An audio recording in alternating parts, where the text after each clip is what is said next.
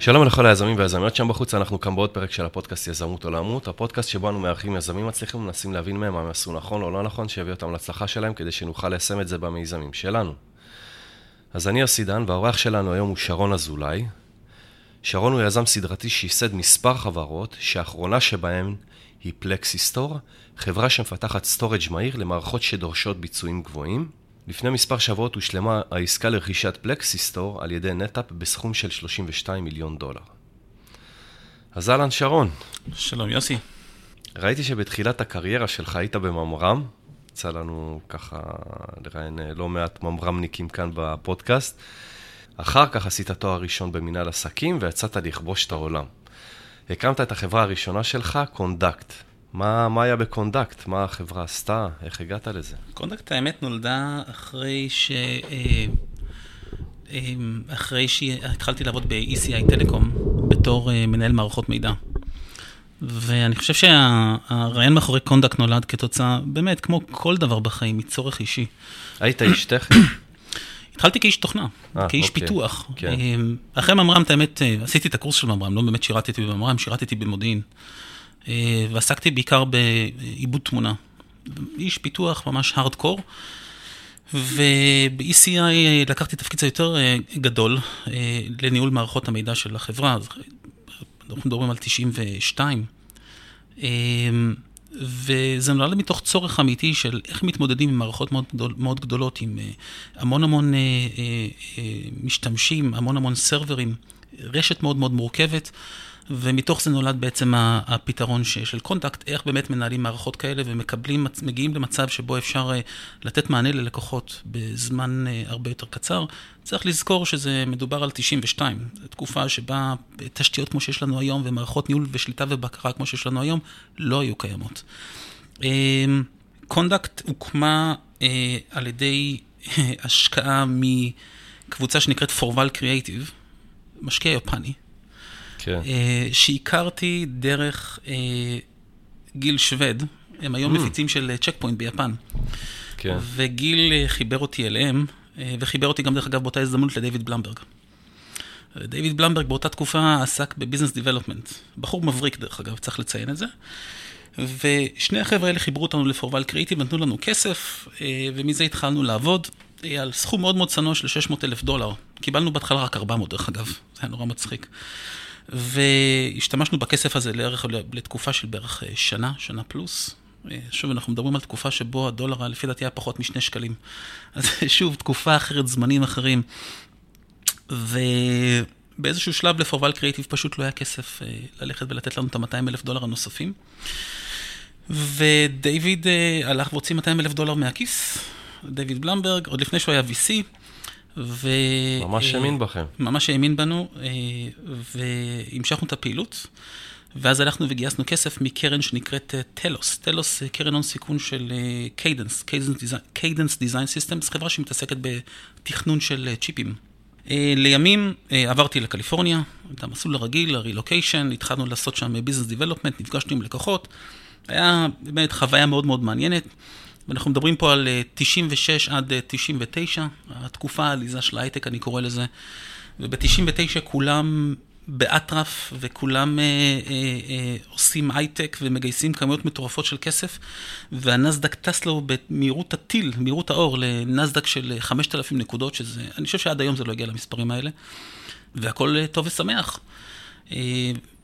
תוך כדי זה שאנחנו עובדים בקליפורניה, פגשנו שם את אמנון לנדון, באותה תקופה המנכ"ל של מרקורי אינטראקטיב, באמת לשיחה אני חושב שאולי חצי שעה, מה אתם עושים? מאוד מעניין, בואו ניפגש. מגיעים למשרד שלו, נפגשים, ואני חושב שכל השיחה לקחה אולי 45 דקות, אני מספר לו מה אנחנו עושים, אני מציג לו כמה סליידים, איזשהו אקסל ספרדשיט, ואז הוא אומר לי, תקשיב, אני רוצה לקנות את זה. אני אומר לו, אוקיי. באיזה שלב של המוצר הייתם? המוצר היה, היינו אחרי ראונד A. עמדנו לגייס ראונד B, והמוצר היה בשלבים ראשונים של דיפלוימנט אצל לקוחות. היה לנו לקוחות כמו נאסא, לורנס ליברמור, MCI, הייתה חברת תקשורת מאוד מאוד גדולה שהתחרתה ב-AT&T באותה תקופה, כבר לא קיימת היום. אז אתה יודע, לא היה לנו מחירות, אי אפשר לבוא ולהגיד שהוא קנה את זה בגלל שיצרנו איזשהו revenue stream מטורף. הייתה לנו טכנולוגיה מעניינת שהיה אפשר לקחת אותה לעולם ה-Cloud, לעולם האינטרנט. באותה תקופה לא היה את המושג Cloud. וזה מאוד מצא חן בעיני אמנון. הוא מאוד האמין שזה המקום הבא שאליו האפליקציות הלכו, ומערכות שליטה ובקרה לעולם הזה אז לא היו קיימות, ולכן הוא חשב שיש פה פיט. אני חושב שעברו 45 דקות מהשיחה, ואז הוא אומר לי, אוקיי, זה מה שאני מציע, לוחצים יד, והוא אומר, זהו, עשינו עסקה. איזו עסקה זו הוא קונה את החברה. הוא קונה את החברה, העסקה אז עמדה על משהו כמו $30 מיליון. וואו. ואנחנו מדברים שוב על 99. העסקה בסוף נסגרה לקראת סוף, ומה שהכי מצחיק זה שאומר לי, עכשיו אני צריך ללכת לשכנע את החבר'ה שלי שעשיתי עסקה טובה. אז באמת, עזרנו לו לעשות את העבודה, את אשתו. עזרנו לעשות את העבודה, אבל בסופו של דבר זו הייתה אינטגרציה מאוד מאוד מוצלחת, המוצר המשיך לתפקד, ועדיין לפי דעתי ממשיך לתפקד בתוך מרקורי, שהיום היא כבר HP, שכבר הספיקה למכור את הדבר הזה החוצה עוד הפעם, והוא השתלב בתוך סל המוצרים של מרקורי, של HP היום. בכל מקרה, מה שמעניין זה ששוב, אנחנו מדברים על 99, והמניות המשיכו לרוץ בצורה מטורפת, מרקורי הספיקה לעשות כבר ספליט פעמיים למניה שלה בתקופה של פחות משנה, עד לרגע שאנחנו אקצ'לי קיבלנו את המניות ליד, שזה היה מתישהו באמצע 2000, והמניה כבר הגיעה $128 למניה. מחיר מטורף לחלוטין. כן. זה יצר מצב שהמשקיעים שלנו הכפילו את הכסף שלהם פי 27 ממה שהם השקיעו. השקיעו בסך הכל $4.5 מיליון. מספר קסמים, אתם תראו שהמספר הזה מופיע עוד כמה פעמים אצלי בחיים. כך שזו הייתה השקעה מאוד מאוד מוצלחת למשקיעים. אני זוכר לעומת זאת שב-2000, כשבאנו ונתנו את העסקה למשקיע העיקרי שלנו מטלוס, בחור מאוד מבוגר בשם דון לוקאס, היזם של סיליקון ואלי בנק, הוא בא ואומר לי, שרון, תקשיב, אני באמת שמח שהצלחת והצלחת לעשות מזה כסף, אבל מבחינתנו זה אחת ההשקעות היותר גרועות. אנחנו עכשיו בדיוק סיימנו להשקיע $5 מיליון בחברה, שעוד מותו הולכת לעשות הנפקה בנסדק ב$2 מיליארד. אמר לו, תקשיב, עשיתי כמה שאני יכול, באמת השתדלתי, אני מבטיח שפעם הבאה אני אנסה יותר. שנת 2000 התחילה ככה לעבור, הגענו ליולי 2000, הנסדק התמוטט בצורה קולוסלית, הגענו לנסדק 1600, החברה הזו שהם השקיעו $5 מיליון והייתה אמורה להיות שווה מיליארד, נסגרה לאפס. כאילו לא נמכרה או נכסים או דברים כאלה, פשוט התאפסה לחלוטין. נכון להיום אנחנו ההשקעה הכי טובה שהם עשו. כך שיש פה איזשהו קטע של... אז הוא חזר בו אחר כך? הוא לא חזר, אבל אתה יודע, זה לא מסוג אנשים שאתה גם בא אליהם וחוזר ואומר, תגיד לי מה אתה חושב עכשיו. אבל שמרנו על קשר, באמת הייתה חוויה מאוד מאוד מעניינת. אני זוכר שיצאנו עוד נקודה על הבן אדם עצמו, הוא לא טכנולוג, הוא לא מבין את הטכנולוגיה. וכשבאנו וגייסנו ממנו את הכסף בפעם הראשונה, בפגישה הראשונה, סיפרנו לו את הסיפור, ואז הוא יוצא מהחדר, הולך להתייעץ עם השותפים שלו, והוא חוזר אליי ואומר לי, תקשיב, אנחנו החלטנו להשקיע. בוא נלך עכשיו לקלאב האוס שלי, ובוא, אתה יודע, אנחנו ארוחת צהריים ודרינקים, שחק גולף. כן, סגירת העסקה, אני לא יודע, שחק גולף, סגירת העסקה. נוסעים איתו ביחד באוטו, ואז הוא אומר לי, תקשיב, אני לא מבין מה אתם עושים, באמת, אבל מה שכן, התאהבתי בך ובשותף שלך, אני מאמין שאם יש מישהו שמסוגל לעשות זה אתם, וגם אם לא, אז אתם תמצאו דרך לנווט את זה כדי להביא את זה להצלחה. ובסופו של יום, אני חושב שזה איזושהי מסקנה שלקחתי איתי גם לעתיד, בתפקידים האחרים שלי, זה להשקיע בצוותים שלא מפחדים מלהיכשל. כי להיכשל זה חלק אינטגרלי מהתהליך הזה, וצריך ללמוד מהתהליך הזה. זה לא, כישלון זה לא באמת כישלון. זה כישלון אם אתה מפסיק לנסות. והחוכמה היא לדעת מתי זה לא עובד, מתי זה לא מצליח, לקחת את עצמך, לנווט את זה קצת שמאלה, קצת ימינה, או ממש לעשות, אתה יודע, 180 מעלות, ולקחת את זה למקום אחר, אבל לא להישאר ולהתעקע, ואתה יודע, להגיע למקומות שכבר אי אפשר לעשות לזה ריקאברי. אז אני חושב שזה באמת המסקנה שלי מהחוויה של קונדקט. יפה. רגע, אז 11 שנים אחרי שהסתיימה ההרפתקה הזאת, הקמת חברה נוספת. ב-11 שנים האלה לא בער לך להקים משהו חדש משלך כל הזמן? אתה יודע, לא יודע איך זה היה אצלך, אבל אתה יודע, כשמישהו מקים משהו משל עצמו, ואני לא מדבר על הניהול של הזמן, שהוא עושה את כל מה שהוא עושה בשביל... זה לא 11 שנה דרך אגב. לא 11 שנה? לא. אז תקן את הלינקדאין. אני אתקן את הלינקדאין, אני צריך לראות אולי השנים שם השתבשו, אבל... כן, אוקיי, אז כמה זמן זה היה? עד שהקמת את החברה השנייה שלך? תראה, אחרי קונדקט חזרתי לארץ. זה גם כן נקודה מאוד מאוד חשובה, היה לי נורא כיף בקליפורניה, אל תאבד אותי לא נכון, אבל בסוף היום זה לא בית. ואני לא רוצה להישמע, אתה יודע, פטריוט או משהו כזה, כי זה לא באמת הכוונה. זה יותר דווקא המשפחה שחסרה. וזה אני חושב שבאמת האלמנט האישי בכל הסיפור הזה, שבסופו של יום זה לא משנה כמה אתה מצליח, אתה צריך את המשפחה לידך. כן. גרם לי לחזור לישראל, חזרתי לישראל, אני חושב שבערך משהו כמו חצי שנה אחרי זה, קיבלתי טלפון מבחור בשם מייקל אייזנברג, מישראל סיד, כן. שאמר לי בוא ניפגש. נפגשנו. שאל אותי מה אני חושב על השוק, על התעשייה. אמרתי לו, יש לי כל מיני רעיונות, משהו בכלל בחומרה עלה לי לראש. ואז הוא אמר לי, תגיד, אתה ירדת מהפסים, איזה חומרה ואיזה נעליים? בוא תנסה לעשות את אותו דבר, אבל בתוכנה. חזרתי חזרה הביתה, ישבתי על זה שבוע, שבועיים, וחזרתי לעבוד הפעם, והוא אמר, אתה יודע מה, יאללה, אנחנו משקיעים. וככה הוקמה חברה שנקראה קורידן. קורידן עסקה בתחום של message buses.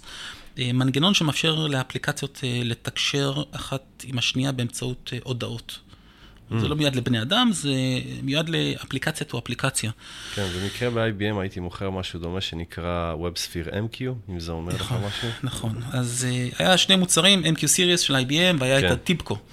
אז אנחנו הצלחנו לפתח מנגנון שעובד בערך פי 100 יותר מהר מ-MQ Series וטיפקו.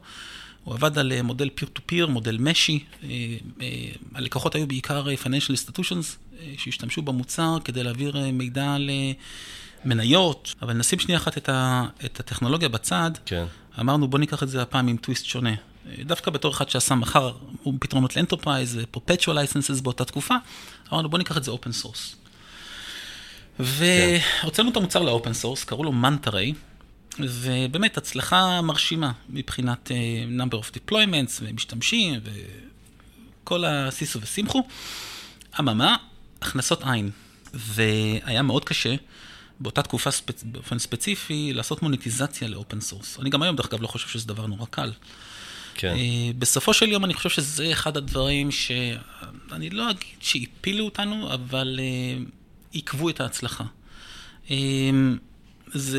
זה לא פתרונות ש-eyeballs או מספר משתמשים, או שיש לך איזשהו מנגנונים אלטרנטיביים לעשות מוניטיזציה למוצר, היא רלוונטית. זה מוצר enterprise, hardcore, הוא יושב בין אפליקציות, לוקח חודשים של הטמעה, מצריך שינויים בתוכנה, אתה לא יכול ללכת לתקוע למישהו פתאום פרסומת למעלה.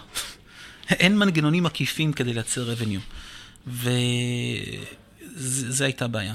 הסיפור המעניין מאחורי החברה הזאת, שבסוף דרך אגב נסגרה, אותה אנחנו נמכרה, אבל נמכרה ברמה של אסטס. שמתי זה היה? מיד אחרי שחזרת? כן, אני חזרתי ב-2002, זה היה 2002 וחצי, וב-2005, אני חושב 2005, לקראת תחילת 2006, החברה נסגרה. יותר אנחנו נמכרה ל-BA Systems, חברה שייצרה Web Servers, Application Servers יותר נכון. והסיבה שהיא נמכרה זה כי פשוט לא היה לנו כסף להמשיך.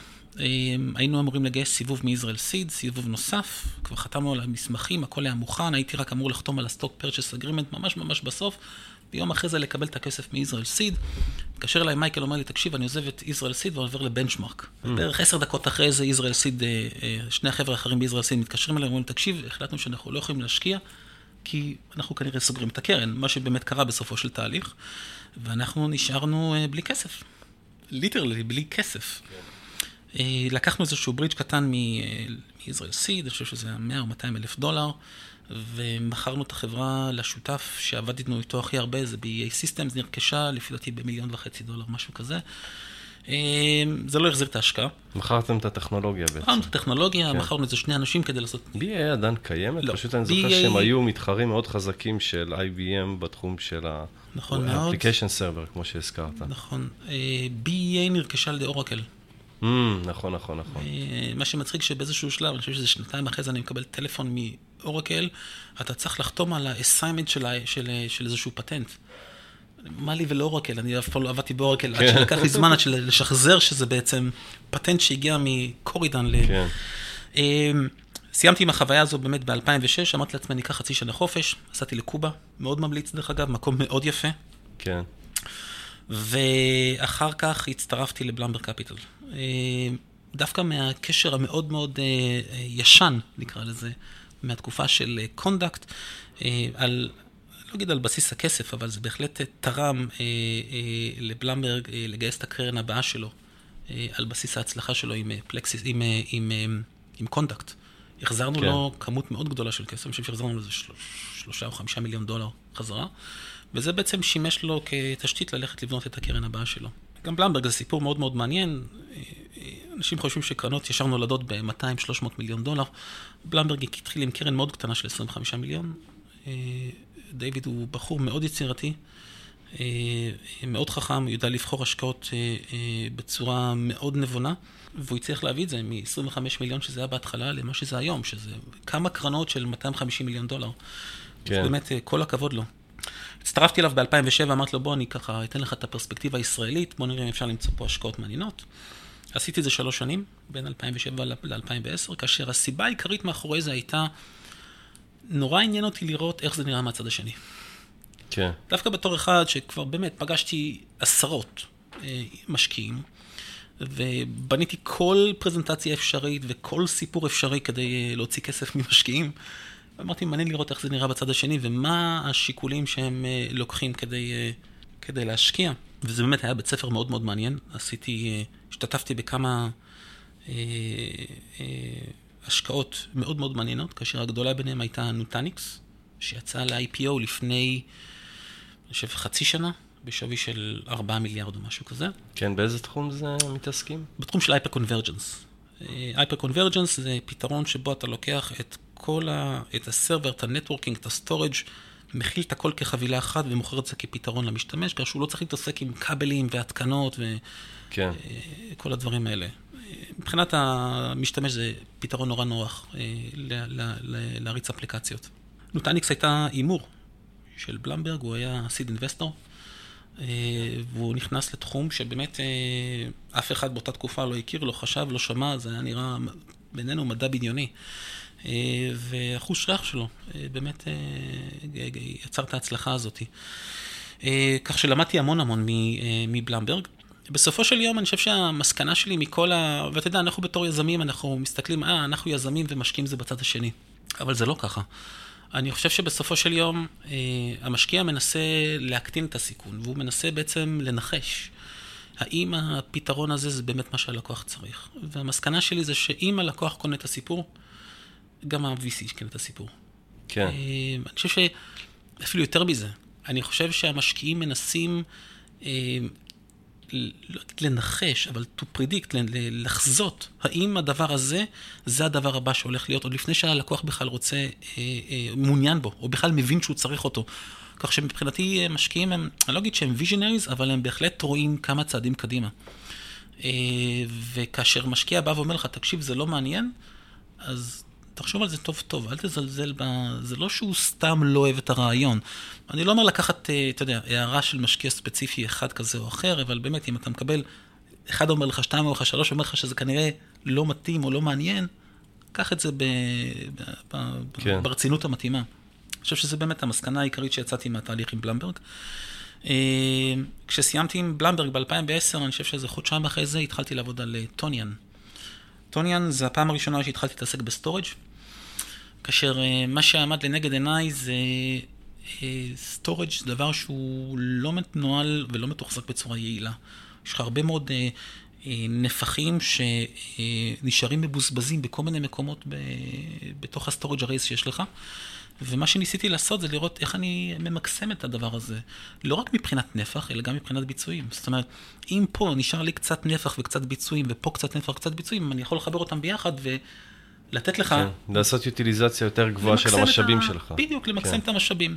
על בסיס זה בעצם נולדה טוניאן, ואני מוכרח להודות שדווקא מהניסיון שלי מבלמברג, הדבר ראשון שעשינו זה, הלכנו, אני והשותף שלי, ל-40 לקוחות. לבדוק האם הדבר הזה באמת משהו שהוא נחוץ. לפני שהתחלתם לבנות המוצר? עוד לא כתבנו שורת קוד, עוד לא הקמנו את החברה, לא היה חטא פי. ותהליך לא פשוט, הוא גם לא זול, זה עירב המון טיסות, טסנו להרבה מאוד מקומות בעולם, פגשנו הרבה מאוד לקוחות בחול, לא דיברנו עם אף אחד בארץ, אין פשוט בישראל מספיק לקוחות שיכולים לדרוש כזה מוצר. אני חושב שזה אחת הבעיות. קיבלנו אינסייט מאוד מאוד מעניין לאיך צריך לראות מוצר כזה, או מה היה גורם ללקוח לבוא ולהגיד, אוקיי, על דבר כזה אני מוכן להוציא PO. אומנם חסר לי פיצ'ר כזה או אחר, ואתם תשלימו את זה במהלך הדרך, אבל מה שאתם הולכים לתת לי עכשיו זה משהו שמאוד מעניין אותי. הגענו עם התמונה הזאת, ועם המידע הזה, ונפגשנו עם סידר, עם מוטי וקנין, שבאמת גם כן בחור מאוד מאוד חריף, עם הבנת שוק טובה מאוד, וגם אחד כזה שמוכן להכניס את הידיים ולעבוד. שזה, אתה יודע, צריך לבדוק אם זה באמת הדבר הנכון לעשות למשקיע. כמה הוא באמת צריך להתערב וכמה הוא צריך לשבת, אתה יודע, ולתת לחברה לפעול. אבל באותה תקופה, אתה יודע, אני בן אדם שאומר, אם מישהו מוכן לתת לי עזרה, אני לוקח. כן. וזה בהחלט עזר לנו גם לגבש את הרעיון, את הסיפור, וכמובן גם לבנות את המצגת שבסופו של תהליך הצגנו לשותפים של סידר, שעל בסיס זה הלכו והשקיעו בחברה. גייסנו גיוס מסידר, גיוס ראשון, התחלנו לעבוד, יצאנו, אני חושב, תוך משהו כמו שנה לגיוס נוסף, וגייסנו כסף צ'ארלס ריבר ונצ'רס, CRV, קרן מאוד גדולה שיושבת בבוסטון, שותף מבוסטון. גייסנו מהם כסף, גם כן היה תהליך לא פשוט, אבל זה עבד. זה היה אחרי שהיית בצד השני של המשקיע בעצם, שלמדת על מה משקיעים מסתכלים, ומה הטעויות שיזמים עושים. נכון. יש משהו שלקחת אחר כך ויישמת בתהליך הזה לצורך העניין? אני חושב או שידעת את רוב הדברים, או יש משהו מאוד מהותי שלמדת כשהיית בכיסא של המשקיע? אני חושב שכשאתה במשקיע, אתה רואה את זה מפרספקטיבה מאוד מאוד מסוימת, אבל בסופו של יום, אתה עושה עסקים עם אנשים. כן. ואתה צריך ללמוד לעבוד עם האנשים האלה. אני יכול להגיד לך, לא על המידע שהגעתי איתו לצ'ארלס ריבר ונצ'רס, אלא על המידע שיצאתי איתו כשסיימתי עם צ'ארלס ריבר ונצ'רס ועם סידר. והמסקנה שלי זה שאנחנו מתייחסים ל-VCs, שוב, בתור איזשהו משהו שיושב בצד ונותן לנו כסף, אבל זה לא נכון. הם שותפים והם לא שותפים. זאת אומרת, הם לא אוהבים לראות איך עושים את הנקניקייה. מצד שני, הם כן רוצים להיות מעורבים, והם כן, בסופו של יום, כן מעורבים, כי הם המשקיעים שלך בחברה, ויש להם ויטורייט ויש להם הכל. כן. ובסופו של יום יכולים להזיז לך את המפסק ולחבות לך את החברה. כן. והמסקנה שלי מכל התהליך הזה זה שאתה צריך לדעת איך לנהל את המשקיעים שלך, כמו שאתה מנהל את העובדים שלך.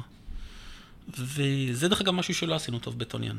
אני אגיד את זה אפילו יותר ספציפית, זה משהו שאני לא עשיתי טוב בטוניאן. לא הבנתי את המשמעות, או יותר נכון את ההבדלים בין משקיע ישראלי למשקיע אמריקאי, ואת הצורך בלגשר את הפערים האלה, ולנהל את שני המשקיעים האלה בצורה חכמה. זה הביא את זה למצב שנוצרו חוסר הסכמות מאוד מאוד בסיסיות בחברה, בבורד. לגבי איך המוצר צריך להיראות, לגבי איך הולכים איתו לשוק, מה המחיר שלו. בעיות מאוד מאוד פונדמנטליות.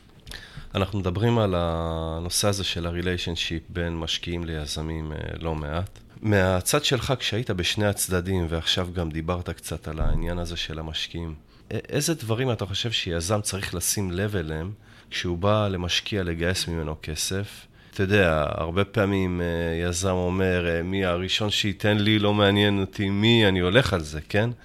אבל יש איזה דברים שאתה חושב שכדאי לשים לב אליהם אצל משקיעים, לפני שלוקחים מהם את ההשקעה? דבר שאני מסכים להערה, שהראשון שנותן לך כסף, אתה בדרך כלל הולך איתו, כי אנחנו בגרס, אנחנו מקבצי... למרות שהיו כמה כאלה שכבר בפגישות הראשונות, אחרי כמה פגישות הם הצליחו לגייס, אבל זה לא קורה הרבה. נכון. אני מוכרח להודות שלרובנו קשה לגייס. זה לא טריוויאלי, אני לא חושב שהיה לי אי פעם קל לגייס, גם לא אחרי הניסיון שלי כ-VC, וגם לא בגלל ההיכרות המאוד רחבה שלי של משקיע. אני מכיר חצי מסיליקון ואלי. זה לא עזר לי לגייס. אולי עזר לי לפתוח את הדלת. מעבר לאינדיקטור הראשוני של וואלה, כיף לי לעבוד איתו. אני מדבר על מעבר לערכים המוספים שהוא יכול להביא לך בתור מישהו שאולי יכול להביא לקוחות, יכול לקדם שיתוף פעולה. אני מדבר ברמה האישית, מה כדאי, איזה נורות הזרה יכולות להידלק כשאתה פוגש מישהו שרוצה להשקיע בך. אל תיקח משקיע אם אתה בונה על זה שיביא לך משקיעים או לקוחות או שותפי פעולה. זה לא הפרמטרים שאתה צריך לבסיסים לגייס.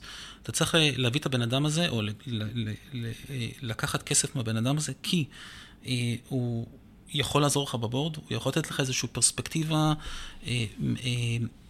אחרת למצב. אני לא צריך שהבורד שלי יגיד כן, כן, כן, כן. זה לא הדרך הנכונה. אני יכול לספר לכם סיפורים על פלקסיסטור, כן, וואו, עוד לא הגענו לפלקסיסטור. דודו ואיציק שבאו ואמרו לי, אתה יודע, אתה מדבר שטויות במיץ חמציץ, תפנה שמאלה. ואני יכול לקחת בדיעבד שהם צדקו. וזה מה שאתה צריך בבורד. אתה צריך בן אדם שיבוא ויגיד לך, מעבר לזה שנותן לך את הכסף, אני מסתכל על זה מהצד, זה לא נראה לי הגיוני, תבדוק שוב. נכון שההחלטה בסופו של היום היא שלך. זה נכון. כן. אני לא אתערב לך בהחלטה, ואם תחליט שאתה לוקח אותה, תיקח אותה. אבל זה לא נכון. זה המשקיעים שאתה רוצה להיות שיהיו איתך. אתה לא רוצה משקיע שיבוא וירים לדפוק לך על השולחן ויגיד, אני מפעיל את הוויטו רייט שלי ואני לא מוכן לשמוע ולא רוצה דבר כזה או אחר. איך אתה רואה את זה כשאתה פוגש משקיע? זה משהו בסגנון שלו? או שאתה אמור לדבר עם יזמים אחרים שהשקיעו בהם? דבר ראשון, כן. תדברו עם יזמים אחרים, זה חשוב. אני יכול להגיד לך שאת רוב הכביסה המלוכלכת לא תמצא אותה באינטרנט. אף אחד לא יספר אותה, גם אם תלחץ אותו לפינה. לכן, כשאתה מדבר עם יזמים ותופס אותם ככה בנקודת זמן טובה, ואתה אומר לו, תקשיב, אני רוצה לגייס כסף, מהבחור הזה, הם ייתנו את האינפורמציה. זאת אומרת, אם מישהו יבוא וישאל אותי אם לעבוד משקיע כזה או אחר, אתה יודע, בחדרי חדרים, אני אגיד לו, כן או לא. כן. שוב, את הפרספקטיבה שלי. כן. לא אומר שזה מה שקורה לכולם. אני חושב שבסוף היום, אתה יודע, זה כמו שאמרתי, זה כימיה בין היזם לבין המשקיע. וזה כימיה מאוד מאוד, מאוד מאוד מיוחדת. וזה נכון שבהתחלה מרגישים, וואלה, איתו אני יכול לעבוד. אבל לפעמים, אתה יודע, מתגלים דברים אחר כך, וצריך להיות נורא רגיש ולעשות את זה נכון, ועדיין, כשמישהו נותן לך כסף, אתה לוקח. בוא לא נתחסד, כן? זה משהו שאני נורא חשוב לי להגיד.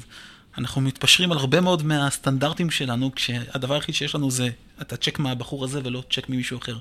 כשאין אופציה, אתה לוקח את מה שיש. נראה לי זה גם משהו שקשור לאופי, כי כיזמים, יש לך את המטרה הקרובה, ואתה ככה ננעל עליה עד שאתה משיג אותה, אז יש את המטרה הקרובה של להשיג את הכסף, אתה אומר, אתה ננעל עליה, משיג אותה, אחר כך כבר נסתדר, אחר כך נתגלגל. נכון, וזה בסדר. אז אתה יודע, אז אני חושב שלכן לדעת ממי לגייס, אני חושב שזה נחמד וטוב, אני חושב שיותר חשוב זה, ברגע שגילית איזושהי בעיה, לא להתעלם, לא לזרוק אותה הצידה, אלא לנסות להתמודד איתה, לפתור אותה. אם אתה מרגיש שאתה לא מתקשר טוב עם המשקיע שלך, תנסה למצוא דרכים, להביא אותו לאותו מקום שאתה נמצא, ולא תמיד זה אפשרי. אני מודה. זאת אומרת, יש משקיעים שהם, אתה יודע, קשים, זה לא יעזור. אני חושב שזו המסקנה הכי גדולה שלי מטוניאן. מה שקרה בטוניאן בסופו של תהליך, חוסר ההסכמה הזאת וחוסר התקשורת בין המשקיעים וביני לבין המשקיעים, או חוסר הניהול שלי הנכון בין המשקיעים, גרם לזה שבבורד פשוט לא הגענו להסכמה. להסכמה ברמה כזאת שאמרתי להם, חבר'ה, זה לא עובד יותר, ואני בחוץ. באמת? ועזבתי את טוניאן באפריל 2013, אני חושב, אני כבר הפסקתי לזכור תאריכים. אפריל 2013 עזבתי את טוניאן, ובמקומי הצטרף לחברה בתור מנכ"ל בחור בשם דיוויד פלין, היזם של Fusion.io, חברה ציבורית, 3 מיליארד, אחר כך נקנתה על ידי סנדיסק, הגיע לארץ, החליט שהוא לוקח את ה-CEO סיט, וגם משקיע בחברה. נכנס אחריו המון כסף, כ$62 מיליון נכנסו בנוסף לחברה, אחר כך עוד $22 מיליון, all in all, אני חושב שכבר הגיעו כמעט ל$100 מיליון השקעה. החברה עדיין חיה, רצה, עם מוצר ברמה כזו או אחרת, זה כבר דיון אחר לגמרי, אבל אני עזבתי באפריל 2013, ואני חושב שזה 3 שבועות אחרי זה הקמתי את פלקסיסטור. וואו. אני חושב שזה נבע, אתה יודע, יש כאן יותר אלמנט פסיכולוגי מכל דבר אחר. אני פשוט לא חושב שהרגשתי את התחום הזה של סטורג' ממוצע מבחינתי. אמרתי, אין מצב כזה, אני חייב להמשיך ואני חייב לעשות משהו אחר. הרגשת שעדיין יש איזה אתגר בעולם של הסטורג' שאתה יכול להתמודד איתו טוב יותר מהפתרונות הקיימים בשוק? כן, אני הרגשתי שאני לא מביא את ה-value שאני רוצה להביא לעולם הסטורג'. זה פשוט נעצר. כזה, שמו לי ברקס בטוניאן, ואמרתי, אין דבר כזה. לא עוצרים באדום, עושים משהו אחר. הקמתי את פלקסיסטור, אני חושב, תוך משהו כמו איזה חודש. מהר מאוד הגעתי לרעיון של פלקסיסטור, והסיבה שבאתי עם הרעיון של פלקסיסטור זה כי בטוניאן פתרנו את הבעיה מפרספקטיבה אחרת. באנו ואמרנו, אוקיי, יש לנו storage unit, אנחנו רוצים לחבר אותו לכמה שיותר מכונות, אבל לא ניסינו לשפר את הביצועים של המכונה הבודדת. זאת אומרת, אם היית מסתכל, כל מכונה הייתה מקבלת את אותם ביצועים, כמו כל מכונה אחרת, ולא יותר מזה. אם הסטורג' היה נורא חזק, עדיין המכונה לא הייתה יכולה לשפר את הביצועים מעבר למה שהיא מסוגלת לעשות. וזה משהו שנורא הפריע לי. אמרתי, זה לא יכול להיות, אנחנו מחברים כזה מפלצת, והמחשב, האפליקציה לא רצה יותר מהר. למה זה? ואז הגענו לאיזושהי הבנה מאוד מאוד פונדמנטלית שבעצם הבעיה היא לא בכמות הטרנזקציות בשנייה, אלא בזמן שלוקח לבצע טרנזקציה בדידה, latency. כן. ואז אמרתי, יאללה, מתמקדים על latency. אבל בוא נעשה את זה עוד פעם אקסטרים, בוא ניקח טכנולוגיה חדשה לחלוטין, בוא נעבוד בטכנולוגיות שהן memory based, persistent memory based, זיכרונות שהן לא נדיפים, זאת אומרת שהם מושכים את הפלאג, דאטה לא נעלם. מה שנקרא היום storage class memory.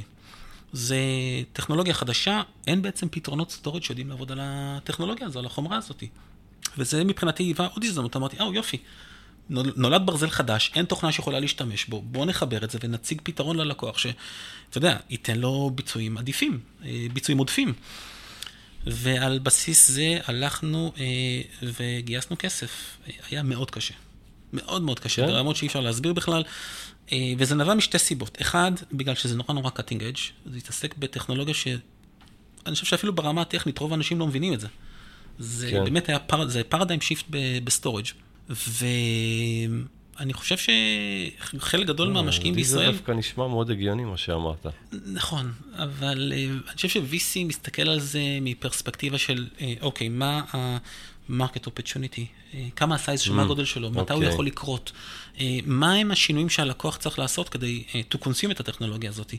ומבחינתו, מבחינת המשקיע, היו הרבה מאוד barriers, כאשר התשובה העיקרית שקיבלנו, אתם too early to the market. כן, אז אני רוצה לשאול אותך בעניין הזה. כן, יותר מזה, יש לא מעט פתרונות כאלה בשוק, וגם כשאני הייתי ב-IBM והייתי מנסה ככה למכור כל מיני פתרונות, אז אתה יודע, הייתי מוכר יותר לחברות סטארט-אפ וחברות הייטק, כן? כאלה שצריכים להשתמש בטכנולוגיות שאני מוכר כדי לארוז את זה ביחד עם הפתרון שלהם ולהביא את זה ללקוח הסופי. אבל אם אתה מנסה למכור לאנטרפרייז, אתה יודע, יש להם כל כך הרבה דברים שמתמודדים איתם. עוד כמה שניות פה, עוד כמה שניות שם. זה לא נורא קשה למכור מבחינת הביצוע. אתה יודע, כמה אפשר לשפר, אז אתה משפר בקצת, אבל איך בעצם באתם ללקוחות ומה אמרתם להם? מה, אנחנו משפרים לכם את זה בעוד כמה שניות? מה אמרתם להם? זה היה נורא קשה.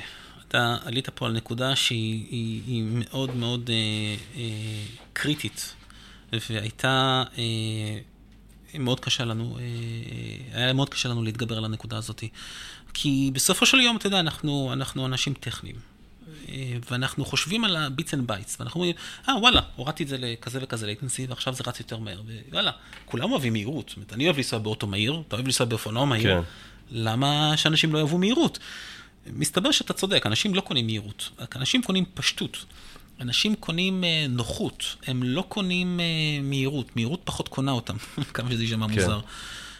והיינו צריכים, ועשינו ניסוי, הלכנו ללא מעט לקוחות, שוב, אתה יודע, יש לנו כבר את המיילג' הזה ללכת לפנות ללקוחות, אפילו פנינו בחלק מהמקרים לאותם לקוחות שהיו לנו בעבר, ואמרנו, אוקיי, נותן לך כזו וכזו מהירות, אתה קונה? הוא אומר לי, תקשיב, מה שיש לי היום זה מספיק בסדר, אני לא מבין למה לתחת את זה יותר מהר. כמו שאתה אמרת. כן, זה איזה מערכת, אתה יודע, שקשורה למסחר במניות, ומי שיש לו טעמי שנייה יותר מהיר, אז... היום ונורא. למה זה היום ונורא? זה שוק נישה קטנצ'יק, וכשאני באתי למשקיעים ואמרתי להם, מה אתה רוצה? high frequency trading, ו-stock trading, וכל הדברים האלה, ו-fixed income, זה שוק של $200 מיליון, נורא לוקרטיבי, זה נכון, אבל אתה יודע, אני בתור משקיע, צריך שאתה תהיה חברה שיש לה פוטנציאל של 10 מיליארד, כי משם אתה תיקח כזה אחוז קטן. ועשינו את הסיבוב הזה המון זמן, עשינו אותו אחרי שגייסנו את הכסף, הצלחנו לשכנע משקיעים כן לקחת איתנו את הסיכון הזה, וללכת ולעשות את הניסוי בכל זאת, to engage את המרקט אחרי שיש לנו קצת יותר תובנות על הפתרון. אני יכול להגיד לך שבדיעבד מה שעשינו, זה למחוק את כל הטיעון הזה של פרפורמנס. ולבוא ולטעון שאנחנו בעצם משפרים לך, חוסכים לך המון כסף. אנחנו משפרים לך את הביצועים של המכונה, וכתוצאה מזה אתה צריך מכונה יותר קטנה. זה אני מסביר לך, אבל כשבאתי ללקוח, באתי אליו, דבר ראשון, התמקדנו על אפליקציה מאוד יקרה, על אורקל.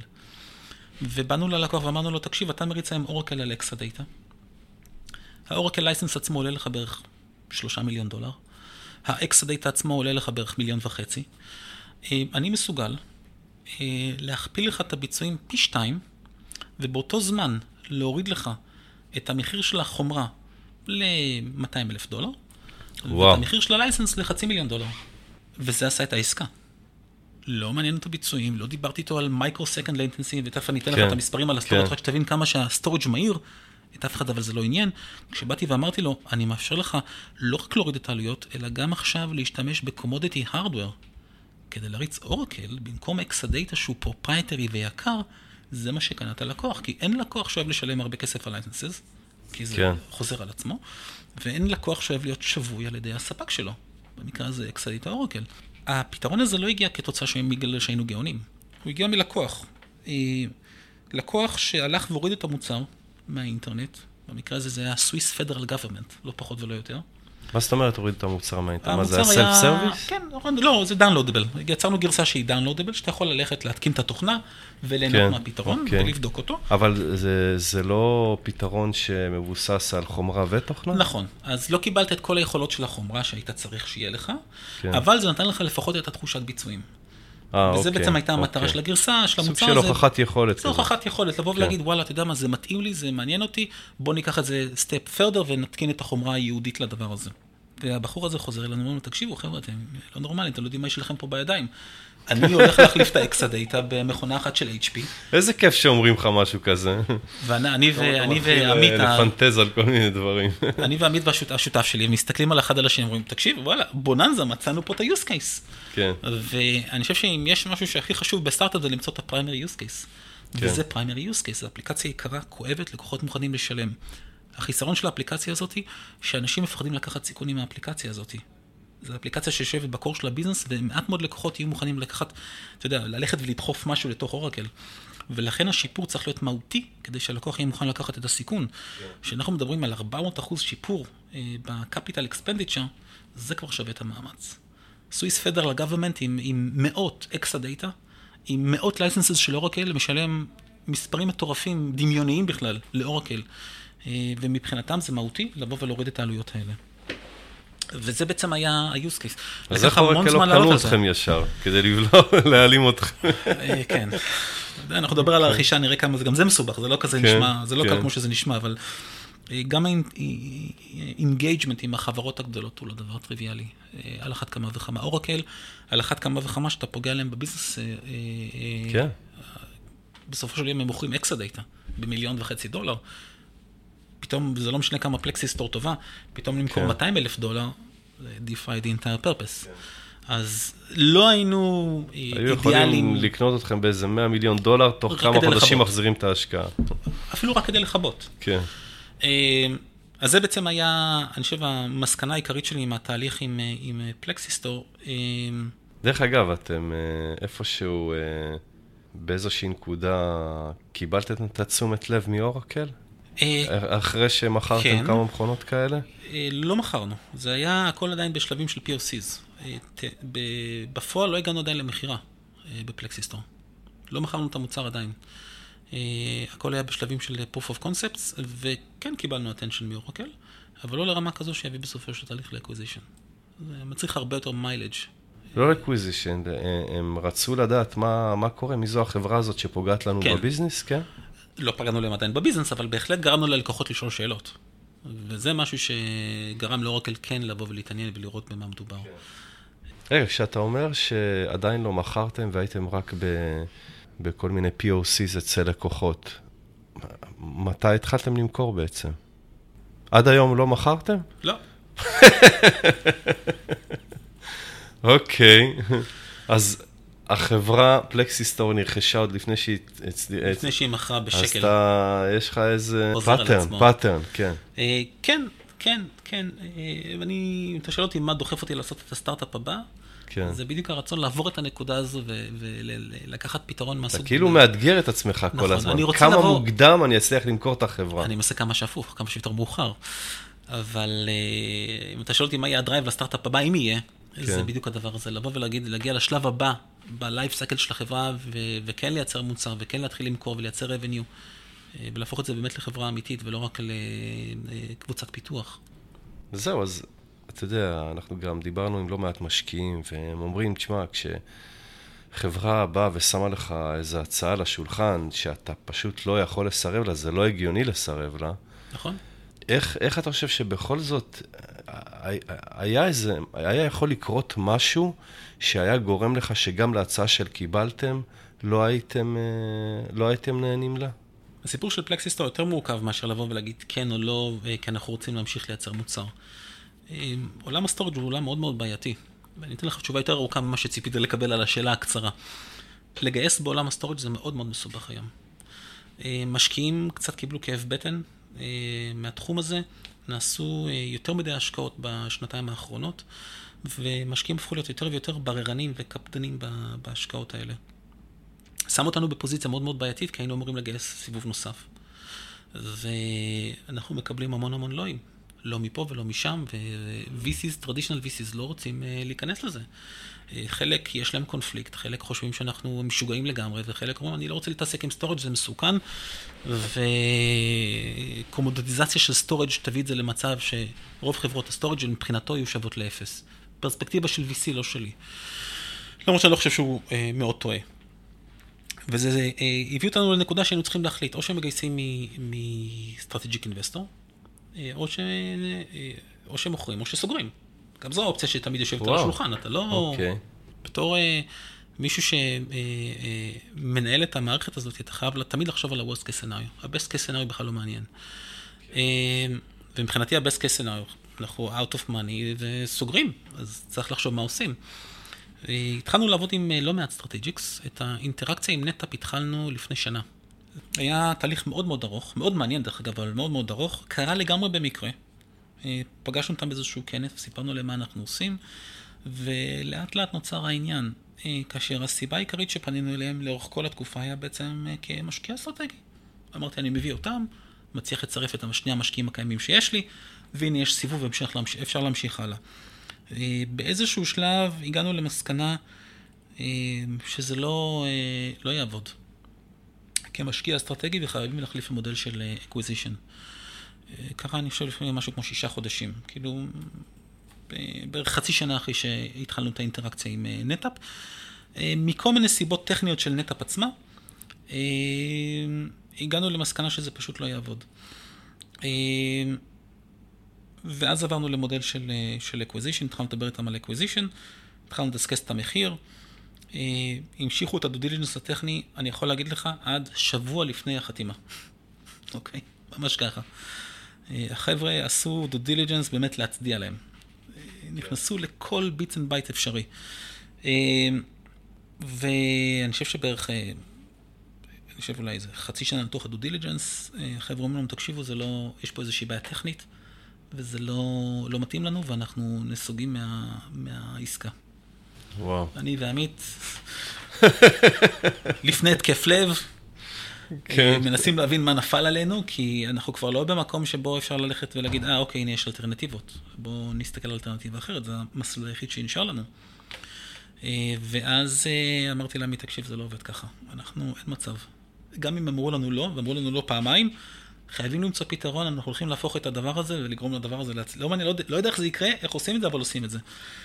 עמית ואני ישבנו, אני חושב איזה שבוע, וגירדנו אצלי זה קרחת, אצלו יש שערות, ומצאנו איזשהו פתרון. חזרנו לזה עם נטאפ, לקח לא מעט זמן, אבל הצלחנו להחזיר אותם לעסקה. חזרנו אותם לעסקה, ואני חושב שזה חודשיים אחרי זה חתמנו על הטרם שיט, ובערך משהו כמו חודש וחצי אחרי זה נסגרה העסקה סופית. וואו, מדהים. זה ההיקאפ בעסקה. כן. הקטע המפחיד. אבל באמת, אם נחזור ל-VCs, למשקיעים, כן. בפלקסיסטור היו 2 משקיעים, היה את לייטספיד, את דודו גוסרסקי ואת איציק פרנפס מבטרי, ויאמר לזכותם שהם באמת, הם לא התערבו. זאת אומרת, הם נתנו לנו, לא אגיד יד חופשית, כי בסופו של יום, אתה יודע, אנחנו מריצים את האופרציה, מנהלים את היום-יום, אבל הם עשו את העבודה שלהם. בישיבות בורד נתנו לנו באמת את הפרספקטיבה שלהם ואת המבט מבחוץ של איך הדברים נראים, וחלק מהמקרים זה פשוט הייתה סתירת לחי כזאת, אתה יודע, שאומרים לך, אתה יושן, תתעורר. בעיקר לגבי הקריאה של המצב של השוק, של שוק הסטורג', השקעות בסטורג', ושצריך ללכת ולהגיע למסקנה הלא נעימה, שכנראה צריך ללכת לאקוויזישן ולוותר על הרעיון של להמשיך הלאה ולגייס. טוב, אוקיי שרון, כאן אנחנו מסיימים. אני רוצה להודות לך ככה שפינית מהזמן שלך, לקח זמן ככה עד שהצלחנו להיפגש, היית צריך לסגור את העניינים של רכישת החברה, ובאמת תודה שהתפנית ומצאת את הזמן ככה לשתף אותנו בסיפור של פלקסיסטור, באוסף סיפורים המאוד מעניינים שהבאת כאן, וגם לאחל לכם המון בהצלחה בהמשך הדרך עם נטאפ, בנטאפ. תודה רבה יוסי ותודה למאזינים. אוקיי. זה הכל חברים, תודה רבה לאורח שלנו שרון אזולאי ולכם שהאזנתם לנו. אתם מוזמנים להירשם לפודקאסט באתר שלנו היזם.co.il ולקבל עדכונים על פרקים חדשים באימייל.